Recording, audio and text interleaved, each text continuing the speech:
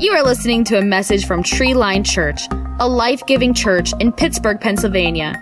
If you are in the Pittsburgh region, we would love to have you join us in person for one of our services. Check out treeline.church for times and location. Thanks for listening and enjoy the message. Hello, friends, and welcome. Today we are continuing a series called Let There Be Light. If you missed last week's message, I highly encourage you to go back, take a watch, or take a listen. I believe it'll be an encouragement for you. But so excited in this Christmas season to be doing this series called Let There Be Light. And talking about the Christmas season and Jesus, the light of the world, coming into the world, but understanding the need for the light means that there's some darkness. And there's no mistake about it, that the world is a very dark place, and compounded with the pandemic and everything that's been going on in this year, there's a lot of darkness. But the good news is that the Bible tells us that Jesus came into the world. He is the light of the world, and the light could not overcome the darkness. And that's what we've been talking about. We've been talking about being in a dark place, but the light that God gives us to get through, to endure, to get us to the other side, that there is a light at the end of the tunnel. I don't know if you've ever been in a dark place before, but I've been in a few of them. And not speaking of kind of a mental space or a physical space, talking about a physical space of being in darkness. Not just depression, but actually physically there being no lights on. It's kind of creepy. And depending if you're scared of the dark or not, it can be a little unnerving as well. And I remember one time years ago, in high school, I had a chance to go to Laurel Caverns. I don't know if you've ever been. It's a few hours here from Pittsburgh, and it's pretty amazing. They have different levels. You can go through these caverns and caves underground, and the first one's like the touristy one that's, they've got it all paved out. It's real smooth walking, and it's all lit up, and it's, beautiful. You can see the stalactites and stalagmites all over the place, and it's just really pretty, and you can take your whole family there and little kids, and it's an easy thing to go walk through and see it, and it's really easy to do. They also have something you could go a little step further and do some caving or spelunking back in the day, as they would call it. And they have two levels of this. They have the upper and the lower caverns that you can go to, and the upper are a little easier and the lower are a little harder. Matter of fact, the lower one goes down 45 stories. It'd be like a 45-story building, and you're going all the way down into the mountain. It's pretty intense. And so when I was in high school, I had a chance to go through one of those ones is a little more intense than just the typical touristy one that you do at the entrance of the cave. And when you go down in there, you have to have a couple good light sources. They want you to bring a flashlight or a head flashlight. They want you to have a couple, even a backup when you go through there. And when you go through, they don't send you by yourself, even just with your group. You have to take a tour guide with you, someone who's trained, someone who's experienced, someone who's equipped to be able to get you through this. And I remember this guy taking us down through the caverns, and there was different points we would go through, and he'd be like, okay, everyone now shut off your lights. We're going to all shut off our light together, and we're down very far deep, like an hour in, walking into this cave, and everyone turns off their lights. I want to say, if you've ever experienced darkness like this, I mean, you can't see anything. At this point, the sight, it is gone. You got your smell, you got your hearing, but you cannot see anything. I mean, it is pitch black dark. You can't see anyone moving. You can't see your hand in front of your face. There is nothing to be seen. It's pretty unnerving, right? And he's like, you can turn your light back on. And I remember as he was walking us through, he was talking about some of the training that he had to go through to be allowed to do this, to be equipped and trained to take people through. And he said they would take them down by themselves all the way to the furthest recess, the furthest reach of the cavern. They would take all their light sources, and they would have them just come all the way back up to the entrance of the cavern. Now, that's pretty intense, right? That's some pretty serious training. I can't even imagine how hard that would be to feel around in the dark of what you were crawling over in rocks and climbing through and under and over. I mean, how difficult that really would be. And as we were asking, we're like, man, that must have been really hard. And he told us, yeah, it was, but I had a cigarette lighter in my pocket. And so if it got too bad, I would just bust that out and light it up so I could see where we're going. We're like, oh, that's kind of smart. Wait a minute. Did our guide, our expert, cheat on his exam on what he's supposed to know to get us through if there's something wrong? It was like, I don't know if you should be telling us that as the people who have just paid to get the guide from you. It's kind of shady, right? But we loved it. It was such a great experience. I don't know if we've ever experienced something like that, of being in total darkness, but it's pretty unnerving. And the same thing can happen in our lives when we're going through a dark season. We talked a little bit last week about depression and some of the things that we can go through that just cause a dark season in our life where things are difficult, or we're going through opposition, and how uncomfortable that can become, and how honestly that is a lot of our realities even right now, and maybe even pandemic aside, that we go through dark seasons, we go through darkness in our lives, and how uncomfortable and how challenging that can be. If we examine this in the Word of God, if we take a look at some of the stories in the Bible, there are a lot of men and women who went through some very dark seasons, who went through some very dark things. Matter of fact, Jesus himself went through some pretty intense darkness in his life. We see this all over the place. And we even see Jesus helping people experience freedom to get them from the darkness. There's a story that I love about Jesus who helped someone literally get out of the darkness, someone who was blind. And Jesus does the most unthinkable thing. He heals this man, which on its own would just be the most amazing thing. But how he heals him is even more amazing to me. That Jesus spits in some mud. Can you picture it now? The Son of God, the pious Jesus who we see in all this great artwork, right? He spits in some mud, takes this mud, puts it on the guy's eyes. Today we used to be like, ooh, gross, right? This is what Jesus does. He puts this mud on his eyes and he is healed and he can see. Can you imagine what that would be like? And here's what's amazing to me, and know that even as Jesus restored life into the light, into this guy's life, that he once again could see, he was no longer living in actual literal darkness, that his vision was restored. Here's what I love about this story and what it teaches us is that Jesus is still getting down in the mud with people to restore light and bring life back to people. That I don't know what your story is. I don't know what you're going through. I don't know if you're far from God and you have never come to a relationship with him, or maybe at one time you were following after God and then the darkness just got too intense and you strayed away from it, or you just turned away, or something uncomfortable happened, or something difficult or challenging. I don't know what your story is, but I just want to remind you and let you know today that Jesus is still in the business of getting down in the mud with people and bringing back light, restoring life to others. And I hope that is encouraging with you today.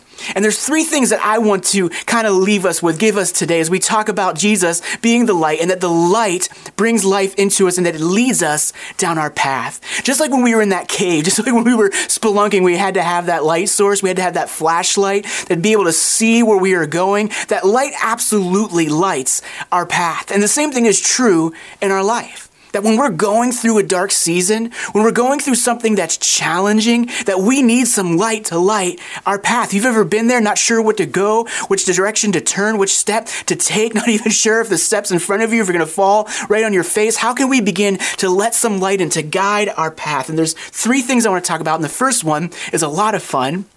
It's confession. That we've got to do some confession. We've got to confess to some of the things in our life that we've been doing that are not so pleasing to God. And you're like, man, Brian, we'll just really start easy here. I thought we would just get this one off our chest right off the bat and just dive in the deep end. But Hebrews 12:1 tells us this. Since we have such a huge crowd of men of faith watching us from the grandstands, let us strip off anything that slows us down or holds us back.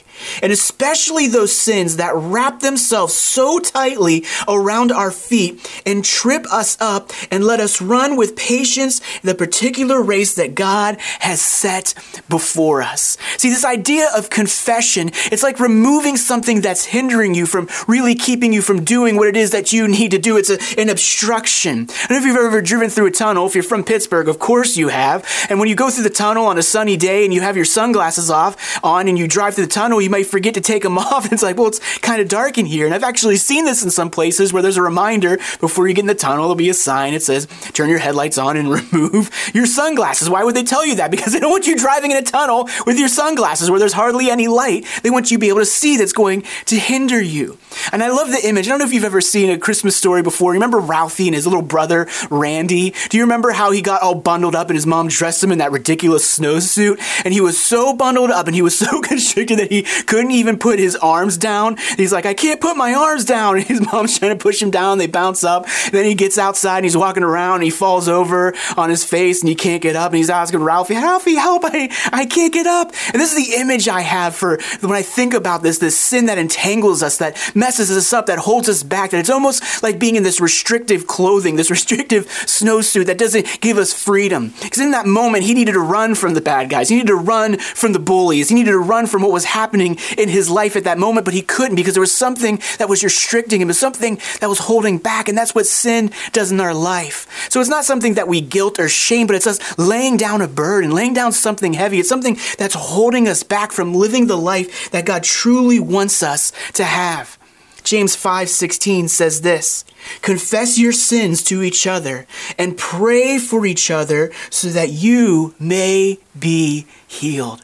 Oh, friends, I love it. That when we confess our sins, it's not something that we should feel guilty. It's not something we should feel shame about, but it's something that we should feel that burden come off. And I think this is something we lost a little bit in the Protestant Reformation, that we just threw out all confession out the window because we're like, we don't need to confess to a man anymore. We can confess to God, which is true, but there is power and healing that comes from confessing our sins to others. And somehow in all of this, that church became the last place where we were ever going to admit to anyone that we had any sin in our lives, that we had done anything wrong. And honestly, it should be the first place. I don't know if you've ever heard it said before, but the church isn't supposed to be a museum for saints. It's supposed to be a hospital for sinners.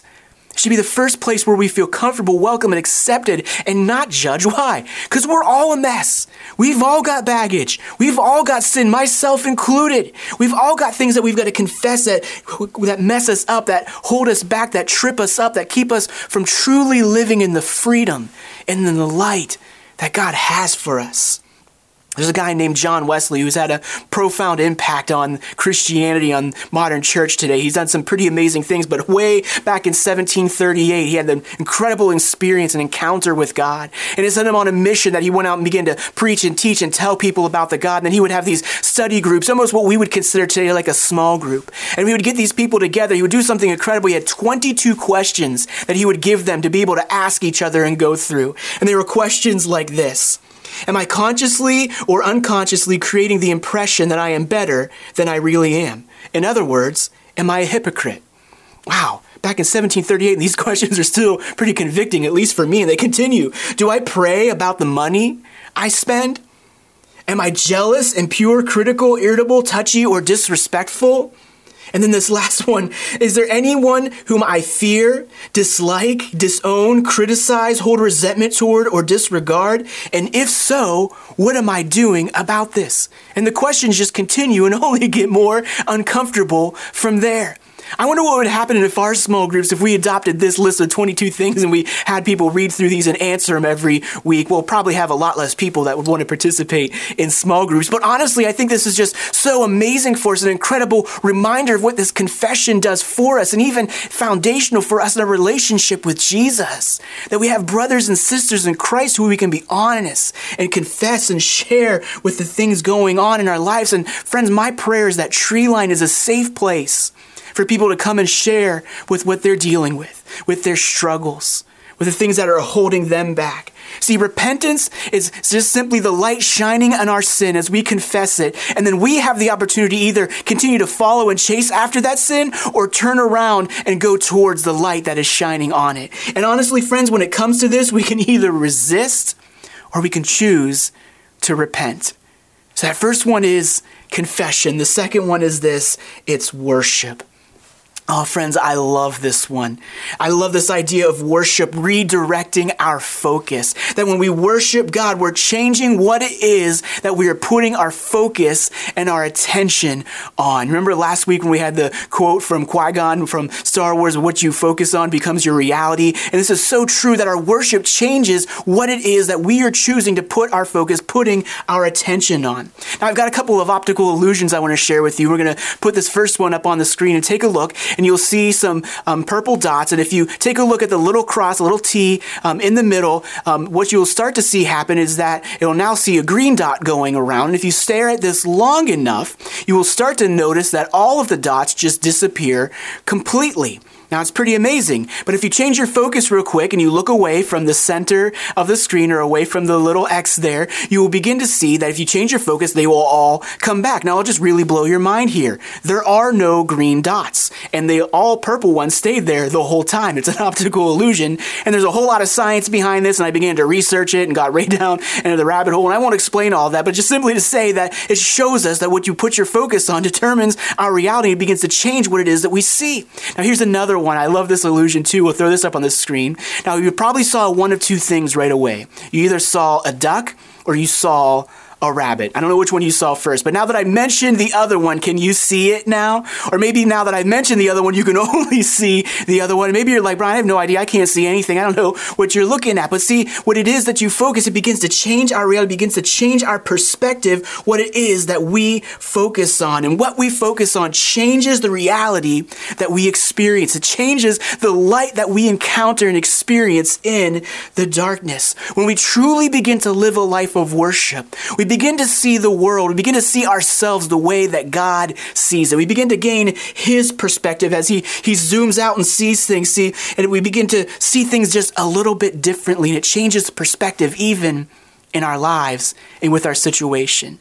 There's plenty of examples of this throughout the Word of God. And I'm reminded of one time that King David, mighty king who went out to war, went out to battle, and as they were victorious and they were coming back to their hometown, coming back to their city, when they got there, it was absolute tragedy. They found out that another military, another army, another enemy of theirs had come in and taken all the women and children away. You can imagine the tragedy that this was. And as a matter of fact, King David's army, his men were so angry with him that they wanted to kill him in that moment. You know what he did? He didn't sit there and strategize. He didn't think, okay, what are we going to do? How are we going to get him back? No, it says that King David withdrew and he strengthened himself in the Lord. Translation, he went to worship. He knew he needed a perspective change to figure out what to do. But that started by not strategizing and figuring out how to fix it and how to save his life. No, it began by a perspective change and worshiping God. One of my favorite stories of this is in the New Testament, in Acts 16, a guy's named Paul and Silas. And they're out just doing good things for God. They're telling people about Jesus. They're seeing people healed and set free and their lives changed. And they actually get thrown in jail for this. And before they get thrown in jail, it says that they beat them. They strip them and they beat them all over. I can't imagine how terrible. You would talk about some dark times in your life. I mean, we've been through some crazy things, but have you ever been stripped and beat for telling someone about Jesus? But this is exactly what happens. They throw them into the inner part of the prison so that they can't get out. And then the Bible says, and I love this, it says, then about midnight, the darkest part of the day, about midnight, as they're in prison, beaten, naked. Can you imagine? What do? They could complain to God and tell God what a terrible God he is and how he messed everything up and how is he going to get them out of this prison and set everything. No, that's not what they do. They begin to worship. They begin to sing to God. And all the prisoners begin to listen in and hear them singing these songs of worship to their God. And the most amazing thing happens. The ground begins to shake and this earthquake happens and hits this prison and everyone's shackles come off and the doors open and the people are free. But then this is what amazing happens as the guard sees us who is supposed to be watching them overnight. And he thinks that they escaped. He's about to take his own life in fear of what's going to happen when they found out they're gone. But then Paul and Silas call out and say, no. We're all still here. No one has left. They take Paul and Silas to their home, and he tells them about what happened, about the God that they serve, and it says that this guy's whole household gets saved. And then the next day that they're set free, and it's this amazing story, but I love this idea. Then the darkest part in the prison, about midnight, after getting beaten, after everything had gone wrong, what did they choose to do? They chose to worship. Why? Because worshiping changes our perspective. See, we can either choose to look at our circumstances or we can choose to put our focus on the bigness of our God. And when we understand how big our God is, it begins to show us some perspective on how small and minuscule that the problems are that we face. We're not pretending that they don't exist. They do, friends. But when we get some perspective, it begins to change the light that comes into our life. So we can either worry or we can worship. We can either worry or we can worship. So that next one was worship, and the third and final one is this. It's Scripture. It's Scripture. Psalms 119, 105. Your word is a lamp to guide my feet and a light for my path. That God's word is a lamp for our feet that is lighting our path. It just takes me all the way back to that time and going through the cave, going through the caverns and needing that light to light where we're going. And this is how God's word illuminates the light for us, gives us light in the darkness through those dark seasons. See, the Bible is 66 books, but it's one story about God pursuing people, about God pursuing you. and that the Word of God illuminates the way of God. See, the Bible isn't just some magical answer book that we can go to and has all the answers to all of life's questions. It's not some divine FAQ and it will have all the answers to everything that we're going through and everything that we're faced. No, instead, it tells us who God is and what He is like. This is what the Word of God does. And so many times when we begin to read the Bible, we read it and the first question we ask is, now what am I supposed to do? But I really think that we should back up, and the question when we read the Bible, the questions we should be asking is, who is God and what is He like? That we begin to build a relationship and get to know who He is and begin to gain some of His perspective. Because get this, when you understand and you get an idea of who God is and what He is like, it will bring life into your situation and begin to light your path. Why is that? Because God brings light into our darkness. He brings light into the world. He brings light to the path and the way that we are supposed to live. And honestly, God is not afraid of difficult questions. He's not afraid of us asking why bad things happen, or why there has to be struggle, or why there's so much hurt, or why is there darkness in the world to begin with. Matter of fact, questions and doubt can be a good thing if they continue to push us deeper into the Word of God and closer to Him in His presence. I love the verse that says, Lord, I believe, help me with my unbelief. It says it right there in the Bible that we will be challenged. We will go through those seasons. We will have those moments. Matter of fact, if you've had moments where you've questioned your faith, where you've doubted the Word of God, where you've doubted your own salvation, friends, I want you to know that that's a normal part of the Christian walk and experience. That those doubts, that those frustrations, that those questions we have, do not be afraid to them, but lean into them and cause you to run into the arms of God, to dive deeper into His Word, to run closer to Him and spending time with Him in His presence. See, friends, we can repent or resist. We can worry or we can worship. We can pursue God's story or we can instead pursue our own. That's what it really comes down to living and walking in the light. See, friends, I know in this season that they say Christmas is the most wonderful time of the year. Matter of fact, we know that because there's even a song that tells us that. But I know sometimes it doesn't feel like that. Sometimes the holidays and Christmas feels like the absolute worst time of the year. It feels like the darkest season in our life because just Christmas has this ability to really magnify the difficulties that we face. Has this ability to just really bring light to all the troubles that we're having, and it seems like the worst time of the year. As it reminds us of losses that we've had in our life, maybe recently, or ones that stung and sting to this day from years ago, or disappointments, or family struggles, or all the things or the wounds that we have faced. And it seems like sometimes the gift of Christmas just run directly up against the grit that comes to us in life. It's going to be so challenging in this season as it magnifies and highlights problems in our families or in our relationships or the expectations or the things that weren't met, or we just find ourselves in a dark season and everyone wants to be happy and it seems like it should be a good time, and putting up lights and watching Christmas movies and baking cookies and getting together and celebrating and opening gifts and giving and receiving presents and all the things that we do, that we celebrate the birth of Christ and celebrate our families coming together, and it just not seeming like the most wonderful time of the year. But here's what we've got to get, friends. That Christmas isn't the most wonderful time of the year because of all the situation and circumstances going around us. No, friends, Christmas is the most wonderful time of the year because Jesus Himself was born. That He came into this life, the light of the world. Just like we said at the beginning, that the light of the world has come into the darkness, and the darkness cannot, will not, won't prevail against it. And that is where our hope is as Christ followers. And I just want to encourage you that if you're going through a dark season, if you find yourself going through the darkness through this Christmas season and feeling overwhelmed, and it doesn't feel like a wonderful time of the year, and it feels so oppressive and depressing and so frustrating that you can't gather with your family, that you can't see your parents, your grandparents, your aunts and uncles and cousins, you can't sit around the table and give those gifts and do all those traditions and family things, or it's just another opportunity to have that disappointment come back up, or those expectations that were not met, or that wound, or those words that were said. Friends, I don't know what it is for you, but I want to remind you that in this Christmas season, that it is the most wonderful time of the year because Jesus has come, and he has come to bring light in the darkness. No matter what situation that you face, no matter what you find yourself up against, no matter how dark it is and how far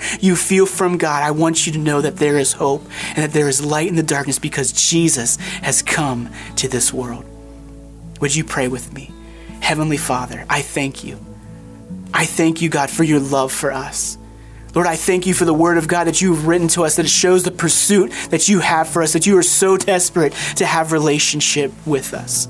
God, I pray as we read through these three disciplines, God, I just pray that we would be able to put them in act in our lives of spending time with you, reading who you are in the scripture and how you care about us and your character. And God, that we begin to light our way.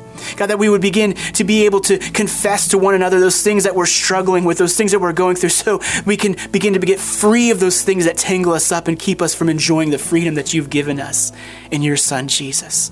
God, I just pray that in this season, Lord, that we would just begin to see the light of the world, that we would know that it is the most wonderful time of the year, Lord, because your light has come. God, I pray for those who are having a difficult season. God, I pray for those who are overwhelmed, people who are stressed out, people who are feeling depressed, maybe someone who's dealing with the loss of a family member or a friend, someone who's just not looking forward to going into this season, this Christmas season without that beloved member. God, whatever it is, Lord, God, I just pray that they would feel your arms of love around them right now. God, I pray that you would bring light in the midst of the darkness. God, we thank you for your Son, the gift of life that you have given to us. And we thank you in this Christmas season that we would be reminded of why we celebrate and why we, as your followers, have such an incredible reason to celebrate this season. Lord, we thank you. And it's your Son's name that we pray. Amen. Friends, thank you so much for joining us today. Just want to remind you, if there's anything we can be doing for you, don't hesitate to reach out and let us know. If you have any prayer requests, if there's anything we can do to help meet a need, please reach out. Let us know on Facebook or send us an email or whatever you need to do to get in touch with us. We would love to hear from you. We want to say thank you for joining us. We're so thankful for next week as we continue this series. We're so excited to continue to celebrate Let There Be Light and the light that has come into the world, which is Jesus. Thank you for joining us, and we'll see you again real soon. Thanks for listening. If you would like to connect with us or learn more about our church, please visit us online at treeline.church or on social media. Our mission is to see family trees changed by a lifelong relationship with Jesus. We hope you can listen or join us next week.